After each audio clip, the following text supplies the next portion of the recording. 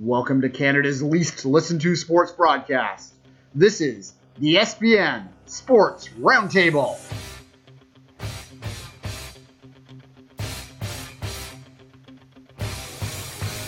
Your opponents for today's battle. Fighting out of the red corner, from Pate Village, Ontario, Canada, it's the one, the only, the infamous Dwayne Rollins. His opponent, the Laval Comet, Kevin Laramie.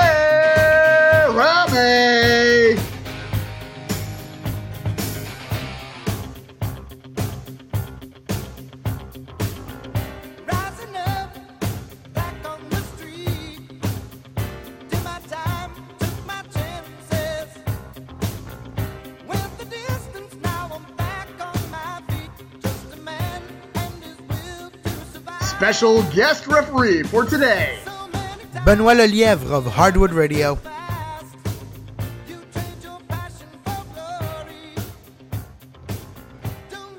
And welcome to the ESPN Roundtable, Week 2. Today, Kevin Laramie, he joins me as always. Kevin, we have a special guest from Hardwood Radio, our basketball show on the network. I've been told as the Anglo here that I cannot pronounce Ben's name. So, Kevin, introduce our guest for me. It's my pleasure to bring Benoit Lelièvre, the co-host of Hardwood Radio with myself. Benoit, how you doing today? Hey guys, very good. You? Awesome. I am well as well. Both Ben and Kevin are in Montreal. Once again, the Toronto guys surrounded by all these Montreal fellas. I don't know how we're going to end up getting through this without me getting surrounded. I'm going to have to bring a Toronto guest on next. Yep, I think next week is somebody good one from Toronto. All right, it's going to be the TO guest. And the rest of the country, we'll get to you someday. Don't worry. All right, Ben is a basketball guy, as I said, Hardwood Radio. So we thought we'd bring him on to have a bit of a basketball conversation today to lean on his knowledge, because there's a few really big talking points that sort of transcend sport that's going on right now. I think we'll start with Kobe Bryant, a legend that has retired this week, announced his retirement, I should say, for the end of the year. Kobe's a bit of a divisive character at times. Not a lot of people like his personality. We're not here to talk about some of the stuff in the past, though. Let's look at him just as a player, Ben. And I want to start with just sort of ranking him in where he fits in the all-time greats. Now, as I said to you off air, I think it's a little silly to start getting into cross-generational comparisons, but we can compare him to his contemporaries. So let me start with this. Is Kobe Bryant the best player of this century? This is a question that is a source of a lot of debates. In my opinion, he's the second best player next to Tim Duncan, because they had the same number of championships, but Tim Duncan, along with Greg Popovich and everybody in San Antonio, really built their legacy from scratch. They never had big time free agents. They never had the appeal of a big market. So a lot more rode on Tim Duncan's shoulders than Kobe's, but he's up there. It's a debate for sure. Yeah, I'm glad you said Tim Duncan. I have three names written down on my sheet here. I think LeBron obviously is the third one you have to consider, but his journey is not complete yet, so it's a bit difficult.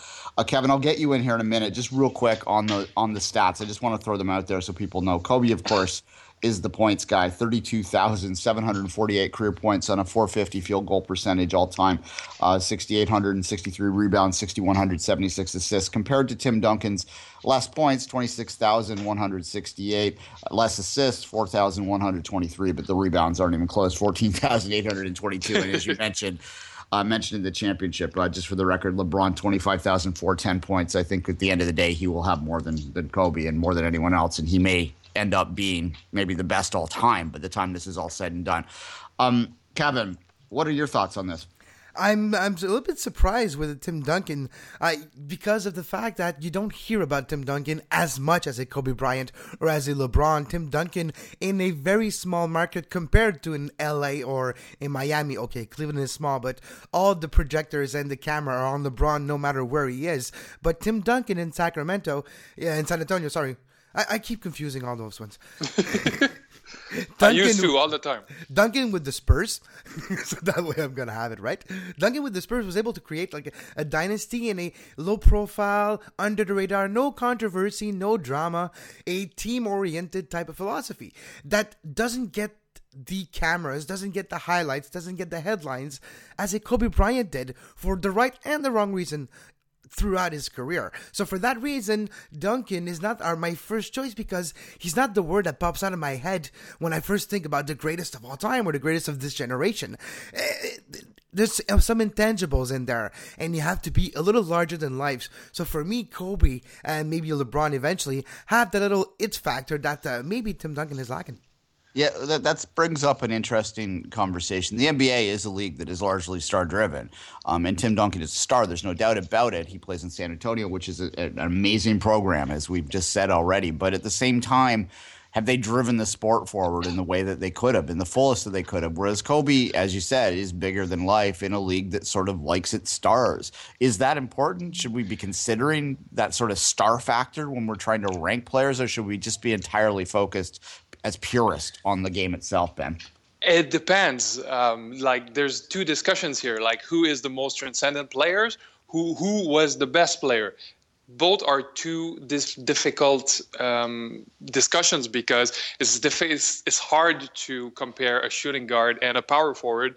And it's cool. Of course, Kobe had the biggest impact on the NBA. That's unequivocal. I mean, I don't think Tim Duncan was even looking to get an impact, but the game is changing at a rapid pace, and the Spurs might have something to do with that, with ball movement, with clever spacing. And Tim Duncan moved from one era to another and seamlessly made the transition. Kobe has always been Kobe, has adapted throughout his career too. If we compare basically legacies, of course, like the legacy of Kobe is going to be bigger culturally speaking. Yeah. You mentioned the difference in the changes in style in a way, and I mean, in many ways, I talked off the top how it's hard to compare between generations. But even within the careers of Duncan and Kobe, Duncan's 19 years, Kobe 20 in the league, there's been a lot of changes, as you say, and we're going to get into a little conversation about the team that most epitomizes that in a minute. Golden State, I think, is the new way to play. Let's wrap this conversation up though with a little bit of talk about LeBron and how he compares to them, and whether or not he is a different type of player even. Is he a representative of the generation that sort of followed them a little bit more? Yes, because he's a very contemporary kind of icon. He's very self-aware. He is obsessed with winning, yes, but he's even more obsessed with being great, with leaving a great legacy behind. So I would not be surprised that LeBron leaves a bigger memory than all these guys, because everybody wants to be great. Everybody wants to leave a big legacy, and LeBron is self-consciously doing it. Does that make sense? Everybody wants to be like Mike. Exactly. Exactly. Michael Jordan wanted to win. He was obsessed with winning. He was like a compulsively competitive guy. LeBron wants to be an icon. He wants to be seen as the best basketball player of all time, which isn't a conversation. Yeah, that's a difference. One of them wanted to win, and one of them wanted to be the other guy. So yeah, exactly. LeBron did take his talents to South Beach famously and won a couple titles down there. That's all ultimately, I guess the likability factor plays into these conversations all the time too. LeBron was likable until that time, and then he did that little stunt. His heel turn. Yes. Yeah, exactly. This NWO moment. It's great. I think he regrets that a little bit now, but at any rate. Let's go back to Kobe, because he is the man of the hour, so to speak. Well, he was the man of a past hour, as we saw this past week in the game after the announcement in Philadelphia, his homecoming, where he ends what was a pretty pitiful streak by the 76ers, who are maybe the worst professional team in any sport I've seen in a long time. Two questions on this. So, Ben, we'll start with you in terms of Kobe. Did he stick around a little too long? Is that going to hurt his legacy? I don't know yet because right now it's really bad. A lot of pundits call this a shit show. Basically, they're making a farewell tour for Kobe. Byron Scott is down with the idea of having him shoot 25 shots, 30 shots a game, and making maybe 28% of them every game. I think it was 7 out of 30 when they played Philly. Wow. It was silly. He was like, his body gave in a long time ago, and right now it's a bit of a travesty what's going on with the Lakers. Yeah, absolutely. I got to say I enjoyed it a little bit because before I was a Raptors fan, I was a Celtics fan. So it's the Lakers have never really been my gig. But Kevin, let's talk about the 76ers now and talk about what the 76ers are doing in terms of the tanking and in a general sense. This is the new thing in sports right now, that you have to be crappy. You have to be terrible before you can get good, and that's the only way to become excellent is to be terrible. Is that good for sport, Kevin? For sport, no, not necessarily. And you would think it would work because 76ers has been working on it for almost a decade now. And outside of one or two good performing seasons, they've been struggling. They never really had the chance to the post-Iverson era to have a good team consistently on the court. And now they're just tanking, probably for Simmons, the most touted prospect coming out of college in the last couple of years. Everybody wants him out of LSU. Everybody's going to try to tank, and all the good teams want to be bad. It's like the year where there's a good draft possibility. So Philly wants to do it, but like Ben said on the last Hard Rock Radio, which if you haven't listened to, go right and listen to it right now.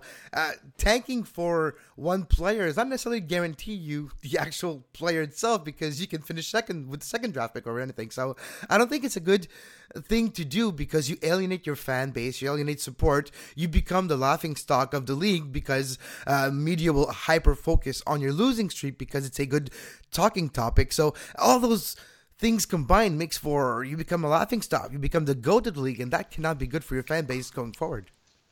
Well, and the NBA might just freeze the envelope anyway in the end. So yeah, exactly. It might be like and the Lakers get Simmons to prepare the post Kobe era. Who knows? Or the Celtics, they have Brooklyn's pick this year.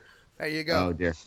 And that either or would work well in the NBA's mind as well. Have you ever seen the famous video back of the original frozen envelope? It does look suspicious at any rate.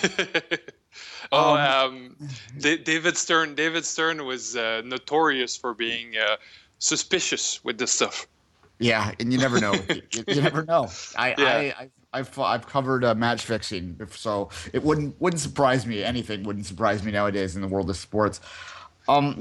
Yeah, Ben, I'll just ask the same question of you that I asked of Kevin in terms of the overall tanking. Like, is there a way around this? Is there a solution to this that both sort of speaks to the need to bring up the bottom in North American sports and having some positive sporting, like, authenticness out there? The 76ers are definitely feeding the discussion. It's the first time they have been that a sports team, to my knowledge, has been doing something so systematically. Since Sam Hinkie took over in 2013, he has been tearing the team down and trading everything for draft picks. Adam Silver proposed a reform to the lottery in order to even the odds last year, and the owners voted no. Apparently, Philly and Oklahoma City really lobbied very hard to get enough owners to block the motion, but they voted no. So it's going to keep going. It's going to hurt. It's going to hurt the league, especially if their rebuilding plan is successful, because other teams are going to put themselves through it. But if it keeps going on, I'm pretty sure the NBA is going to step in at some point. Yeah, what I favor actually is, look, first off, full disclosure, and I've said this many places, I hate parody. I think parody is the worst thing to happen to sports. Excellence is what makes people love sports, what attracts people to sports. I agree. I grew up watching hockey in the 80s. The Oilers I hated them, but my God, were they good to watch. The Lakers, I mentioned them already. I hate the Lakers from back in those days because those battles was what made the NBA. This idea of parody I just don't like it. But at any rate, so let's talk about excellence. This is a great segue. Last night in Canada, in Toronto, the Golden State made its appearance. It was what a game! It was tickets. Oh my God, it was insane. It was so good. $200 tickets on the off market too last night to get in for the cheapest seats.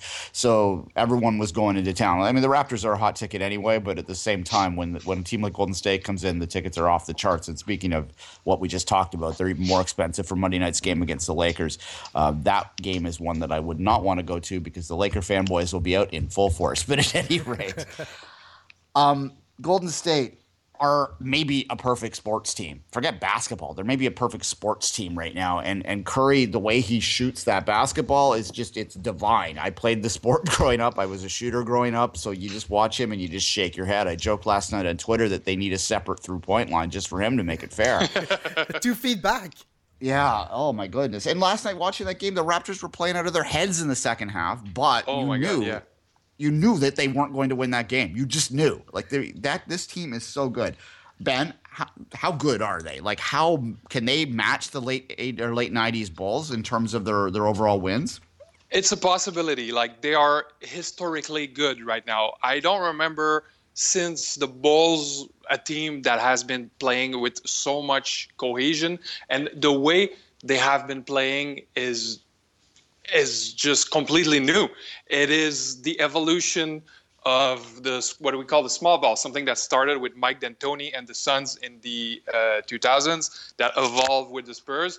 And now, since the Golden State Warriors hires Steve Kerr, his playbook is just revolutionary. He mixes small ball, triangle offense. Other teams just don't know how to catch up. And when you have a guy like Stephen Curry doing things that no point guards have ever done before, is literally the Buzz Lightyear of point guards. I mean, I don't even understand how his floater works. Like, he throws his floaters with both hands and makes, I think, 70% of them. When you have all these variables in place, the limit is not defined yet to how good they could be. Kevin, how fun is it to watch a team like Golden State? I know that that you watched that game yesterday. Just how compelling is it to watch an excellent team like that? The positivity in that team, the togetherness, the cohesion, the unity, and the star power is divided. Yes, Curry's the big star of not just the team, but the league right now. But you don't get that bad ego or that look at me. You get that look, I'm going to pass the ball as much as I'm going to shoot. Why? Because the shot itself, the best shot possible, is bigger than all of us. And let's try to take that shot. Let's get in position for that shot and let's drain it. That's what we're seeing with Golden State. No matter where they are on the court, they have that aura of invincibility, that confidence. In basketball term, you can even say swagger, because they're down by 10 points. They're not even worried. They're just going to slowly get back into the game and just win it at the end, because they know percentages-wise, no other team can keep up with them throughout 4 quarters with the amount of shot they're going to drain, and they're systematically getting the best shot off. So it's almost analytics driving this team forward, and it's fun to see the analytics trend across the different sports over the last decade really influence the game on the playing surface. On this case, it's the court. And it's fun to see how a team like Golden State, now the biggest market, they did it with not the right way, but did it the proper way for their market and their wallet, building through the draft picks, development. And development is very important in a league where now they have that development league. But you go back a couple years ago, there was a big gap between college and NBA. So it's very interesting, Golden State right now. Well, what is it with Oakland and analytics, Anyway. Exactly, right? Well, I think I don't think it's a coincidence, Wayne. I think literally Golden State took a page out of Oakland, of the Athletics playbook a couple decades ago. Yeah, and I'm a big math guy, as anyone knows. Well, I don't know, my math teachers back in the day might disagree, but in terms of the modern sports stuff, that's this is Canadian show, obviously. So let's turn a little attention to the Toronto team. Anyway, I don't know if it's Canada's team, but it's certainly Toronto's team. What's your thoughts, Ben, on the Raptors? They're infuriatingly inconsistent from my position here. I've been a day one Raptors fan, so I'm a little more emotional about them than analogical at times, and they certainly drive me up the wall. But how good is the team? Are they good enough to make a run, maybe get around in the playoffs this year, Benoit? I might like blow you guys' pants off, but what I saw yesterday left me really impressed. Like, what I saw yesterday is a team that would beat the Cleveland team I've seen on Friday. Maybe not in a series, but I could see the Raptors of yesterday, like these guys, these junkyard dogs who just hawked for the ball in half court, and guys like DeMar Carroll, who seems to have a very positive effect on the locker room, whose attitude seems contagious. I think they're really a great defensive open court team that creates a lot of turnovers and that creates a lot of fast break situations. In the East, they can get really, really far if they keep playing like this. Yeah, of course anyone that gets out of the East is running into a juggernaut after that, as we just said. But yeah, most likely. This market, I think, would hold a parade if they won a round. Kevin, I'll wrap with this. I did made a joke about them maybe not being Canada's team, but of course they are. Either shoved down the throat or offered for people's viewing pleasure, depending on your perspective in terms of their TV broadcast, and that makes sense because why would a Canadian broadcaster not show the Canadian team? But at any rate. How are the Raptors in your mind? Like, where do they fit within the overall Canadian sporting landscape? Have they made inroads outside of the GTA?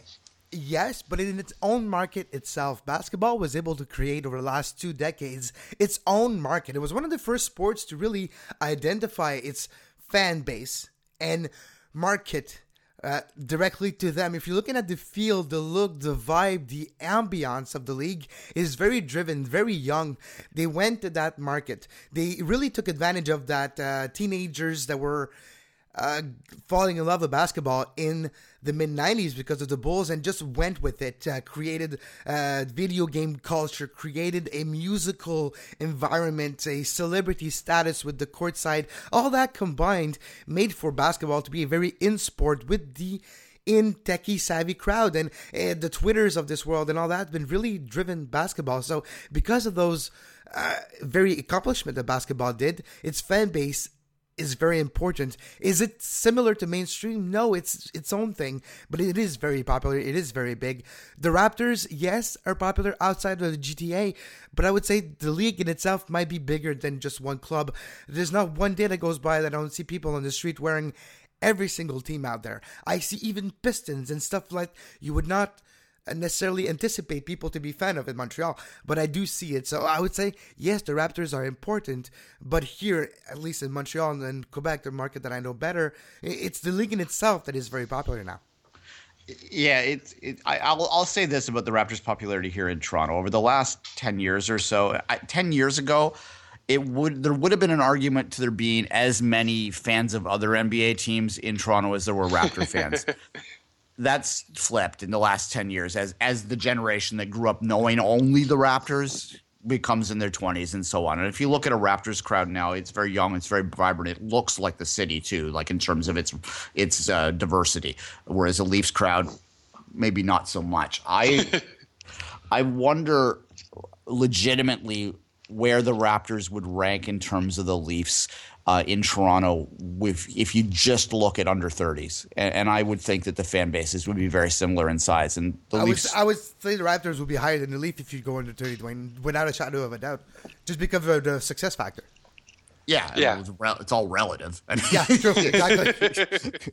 Yeah, I mean, the Leafs are the Leafs, and maybe we'll talk about them one day in this, although I don't like talking about the Leafs because they bore me. But at any rate, it's a fascinating discussion where they fit in the marketplace. I mean, the Jays are there. One of the success of the Jays, too, and we're going to talk about the Jays a little briefly after we take a quick break, is that they really, when they had their down years, what they did really smartly and what the Leafs have never really done is they focused on bringing younger people into that stadium. If you look at a Blue Jays crowd now, it's young. It's like a club in there. Like it's like vibrant and rowdy and youthful, and it's a very place to be. And it's not like the Jays fans are group stadium back in the glory days of the 90s. They really, like I said, they focused on getting the young people in, and that's something the Leafs have really failed at. Basketball just gravitates towards young people anyways, and I think that is a big part of it. All right. On that note, we'll take a little brief break here. We'll come back with a couple bullet points to end the show. The Sports Podcasting Network.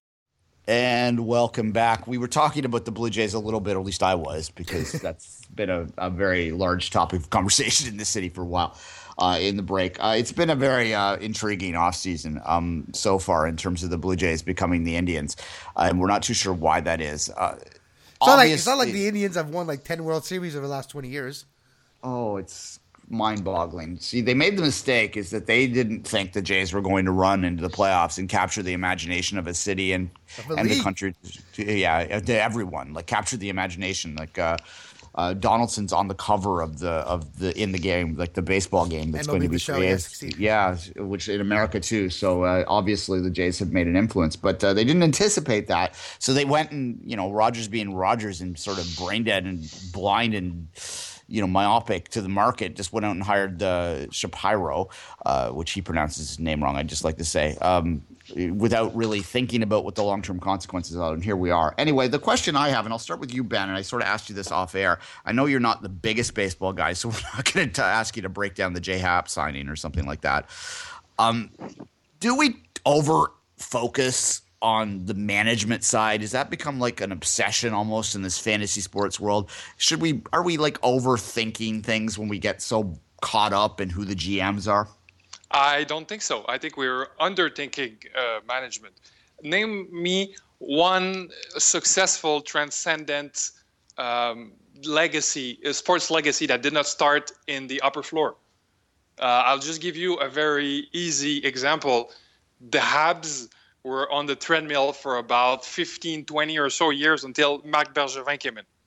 It all started with Bergevin turning tables around, getting the team bigger and stronger, and the image of the Chicago Blackhawks, which he was working for. Same thing in basketball. The Warriors started changing, started drafting right, started being a destination when Bob Myers came in 2009, I think. Bob Myers drafted Steph Curry and Klay Thompson and Draymond Green. No, I think it's totally a valid concern to have the best possible GM out there. Kevin, let's take it a step even above the GM and talk about ownership groups. A hot topic of conversation here in making losing seem easy, Toronto, if you follow what I just did there.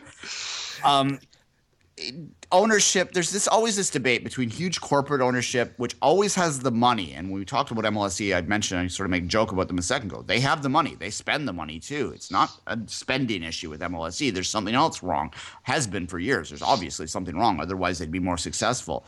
Is it that simple? Is it just like this corporate kind of indifference that sort of fails at when you don't have like a passionate individual owner involved? Like, is that too simple to think that way, Kevin?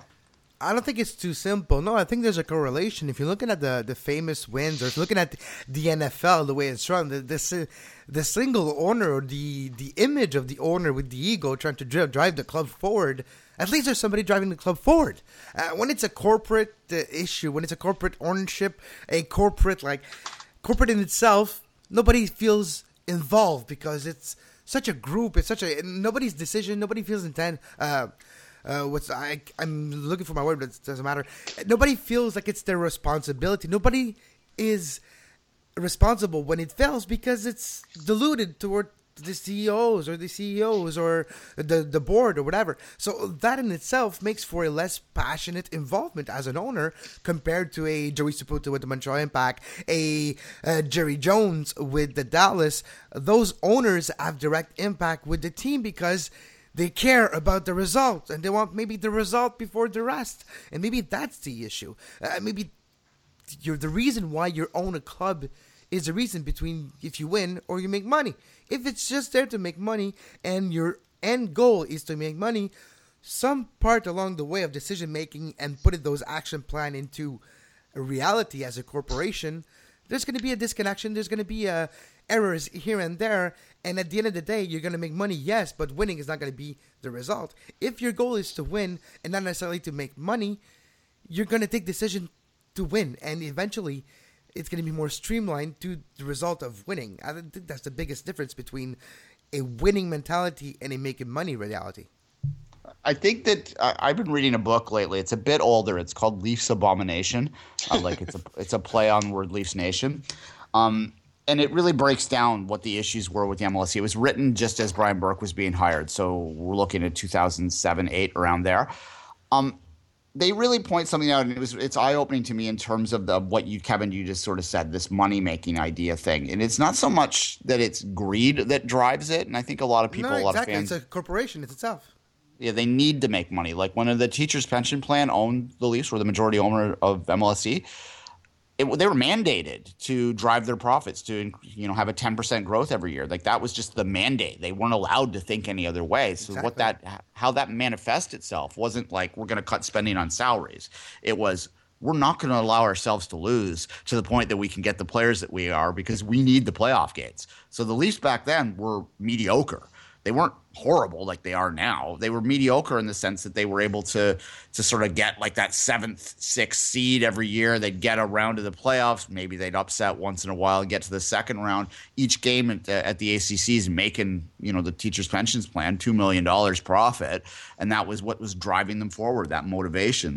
There's in the book, they talk about how management went to the ownership and said, look, we need to strip our assets and we need to get into a higher position in the draft because the salary cap's coming in and we can't spend our way out of trouble once that cap comes in. And that's exactly what happened to the Leafs. They relied too much on their money and spent too much to get out, and then they just couldn't get there. So it's an interesting sort of conversation. And to bring this back to the Blue Jays, I don't know how the hell we got with. Just a quick segue, Dwayne. If you go back to the Blue Jays, Alex Anthopoulos did spend a lot of money over the last 2 years, especially last year.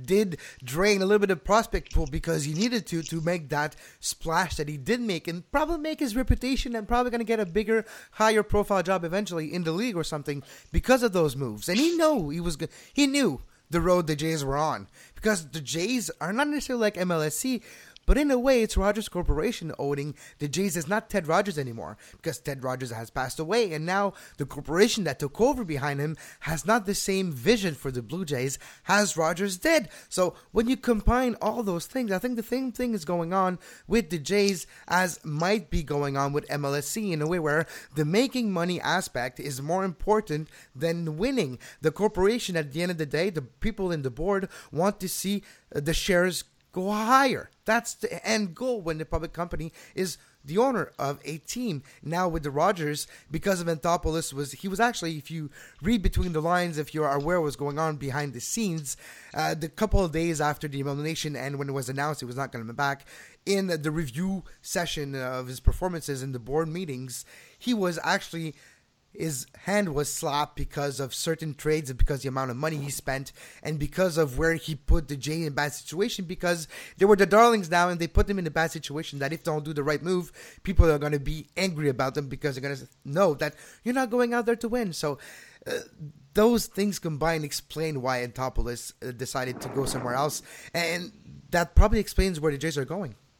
Yeah, well, I mean, they want to win because winning, even on a pure financial level, they want to win. A World Series title would make a crap ton of money. But at any rate, Ben, well, let's end with this. As I said, I know you're not a day-to-day follower of baseball, but I am curious from a perspective of someone who isn't a day-to-day follower of baseball, how the Jays' run this year was perceived. You aren't in Toronto. You're not a baseball fan per se. How were you perceiving that run? Was it something that grabbed your attention at all? Yeah, I mean, it was hard not to notice. There was people on my social media feeds all the time posting about coming together and so stuff like that, posting with their gears, with their Blue Jays gears and making play-by-plays of the playoff games. I mean, it's great if if they made the playoffs. I think they did it the right way. I think I used to follow baseball back in the days of the Expos. I mean, they made their moves at the trade deadline. They got the proper personnel. I mean, it was it doesn't strike me as they did it wrong, Yeah.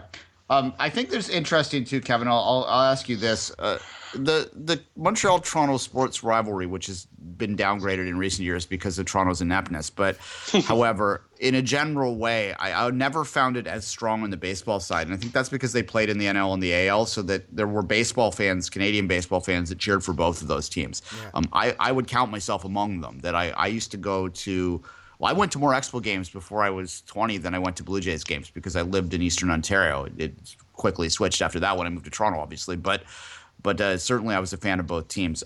Where do the Blue Jays rank within sports fans in Montreal? Do you think that that's the one Toronto team they make an exception for, Kevin? Yes, because there's no direct competition with a Montreal one. Because for years, they're not even playing against each other. Never, ever. And then eventually there was the Interleague, and there was more of a friendly feel to the games than actual competition. It was like two friends meeting after a long time, just playing a friendly game of ball. And they had that aspect. I've been to a Expos and Blue Jays game both at the Sky Dome and at the Olympic Stadium, and it has that same feel of we're friends just playing together. The outcome is not necessarily important, but we're here to promote baseball in our country. So it had that vibe. Now that Montreal doesn't have the Expos since 2005, where the Blue Jays have maybe filled the void over the last couple of years. But before that, before Anthopoulos, there was no effort made by the Blue Jays in itself, and they didn't have to gain a market where they could make a little profit or revenue from. Now they did. When Anthopoulos took over, it was important for him to sign maybe one player, but not just for the Quebec or Montreal reason, Russell Martin, but because for performances reason too, and the star factor. But the fact that he had him, used him correctly, put him in the right TV shows in the Quebec market, put him at the right events and the preseason games now in the big stadium, all those things created a new buzz. And in the playoff this year, or in the lead up to the playoff, I'll say the best example, like I've said on the show with you, Dorian, earlier, when we were 11 people in Myrtle Beach on a vacation, and what we're all doing was not going out of nightclub.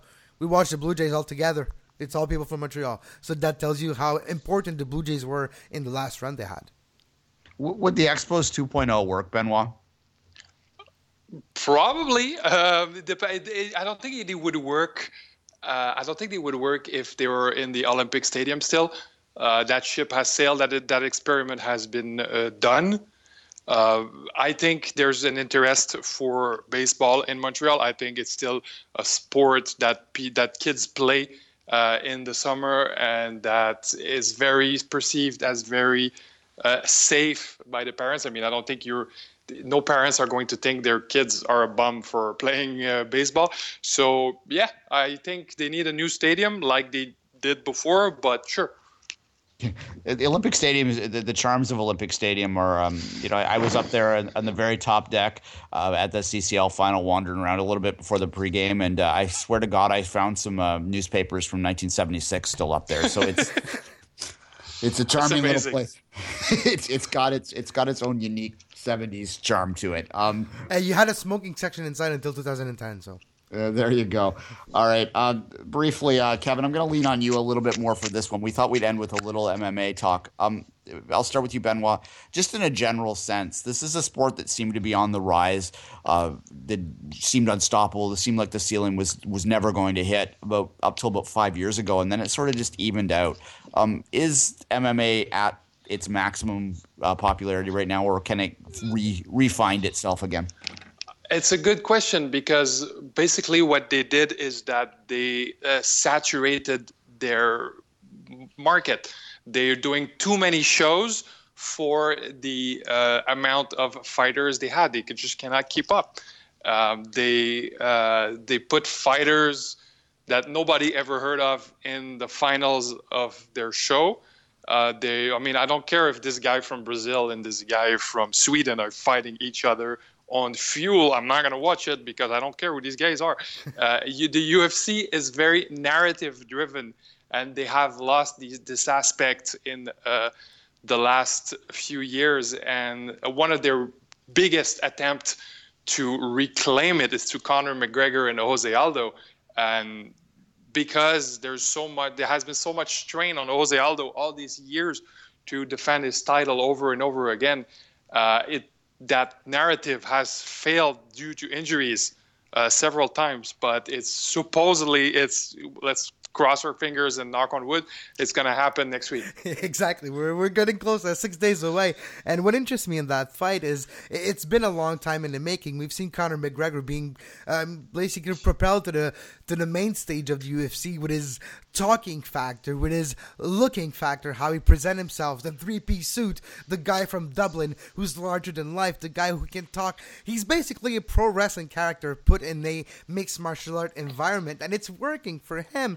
And basically, how you mentioned it, Ben, the narrative, that's what drove big fight. And Ronda Rousey versus Holly Holm was a big fight because they were able to hype the challenger so that it would be, people would actually don't know who won, and actually they maybe didn't hype it up enough where Holly Holm shocked the world, and it was amazing to see Holly Holm beat Ronda Rousey. But going back to Aldo and McGregor, Aldo is the type of champion that he's so good, so rounded, but not necessarily the most marketable champion. He doesn't speak English. He doesn't have that great charisma. He's a fighter's fighter. He's technical. He's all that you want to say about a Brazilian fighter, he is, but he's not necessarily the most popular fighter. Because of that reason, McGregor would be a very good champion because he's popular.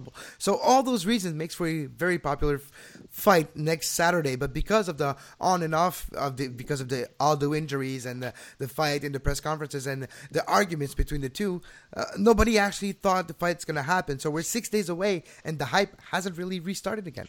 If you look at the downfall of boxing, I think that it can be directly traced to the lack of characters, particularly in the heavyweight division, right? I mean, who are the most famous boxers of all time? The Mike Tysons, the Muhammad Alis, right? These are guys that were bigger than life, whether for good or bad, in terms of some of Tyson's antics back in the day. But certainly that did drive the sport. And now, can you name more than 2 or 3 heavyweights if you're not a hardcore boxing fan? Probably not.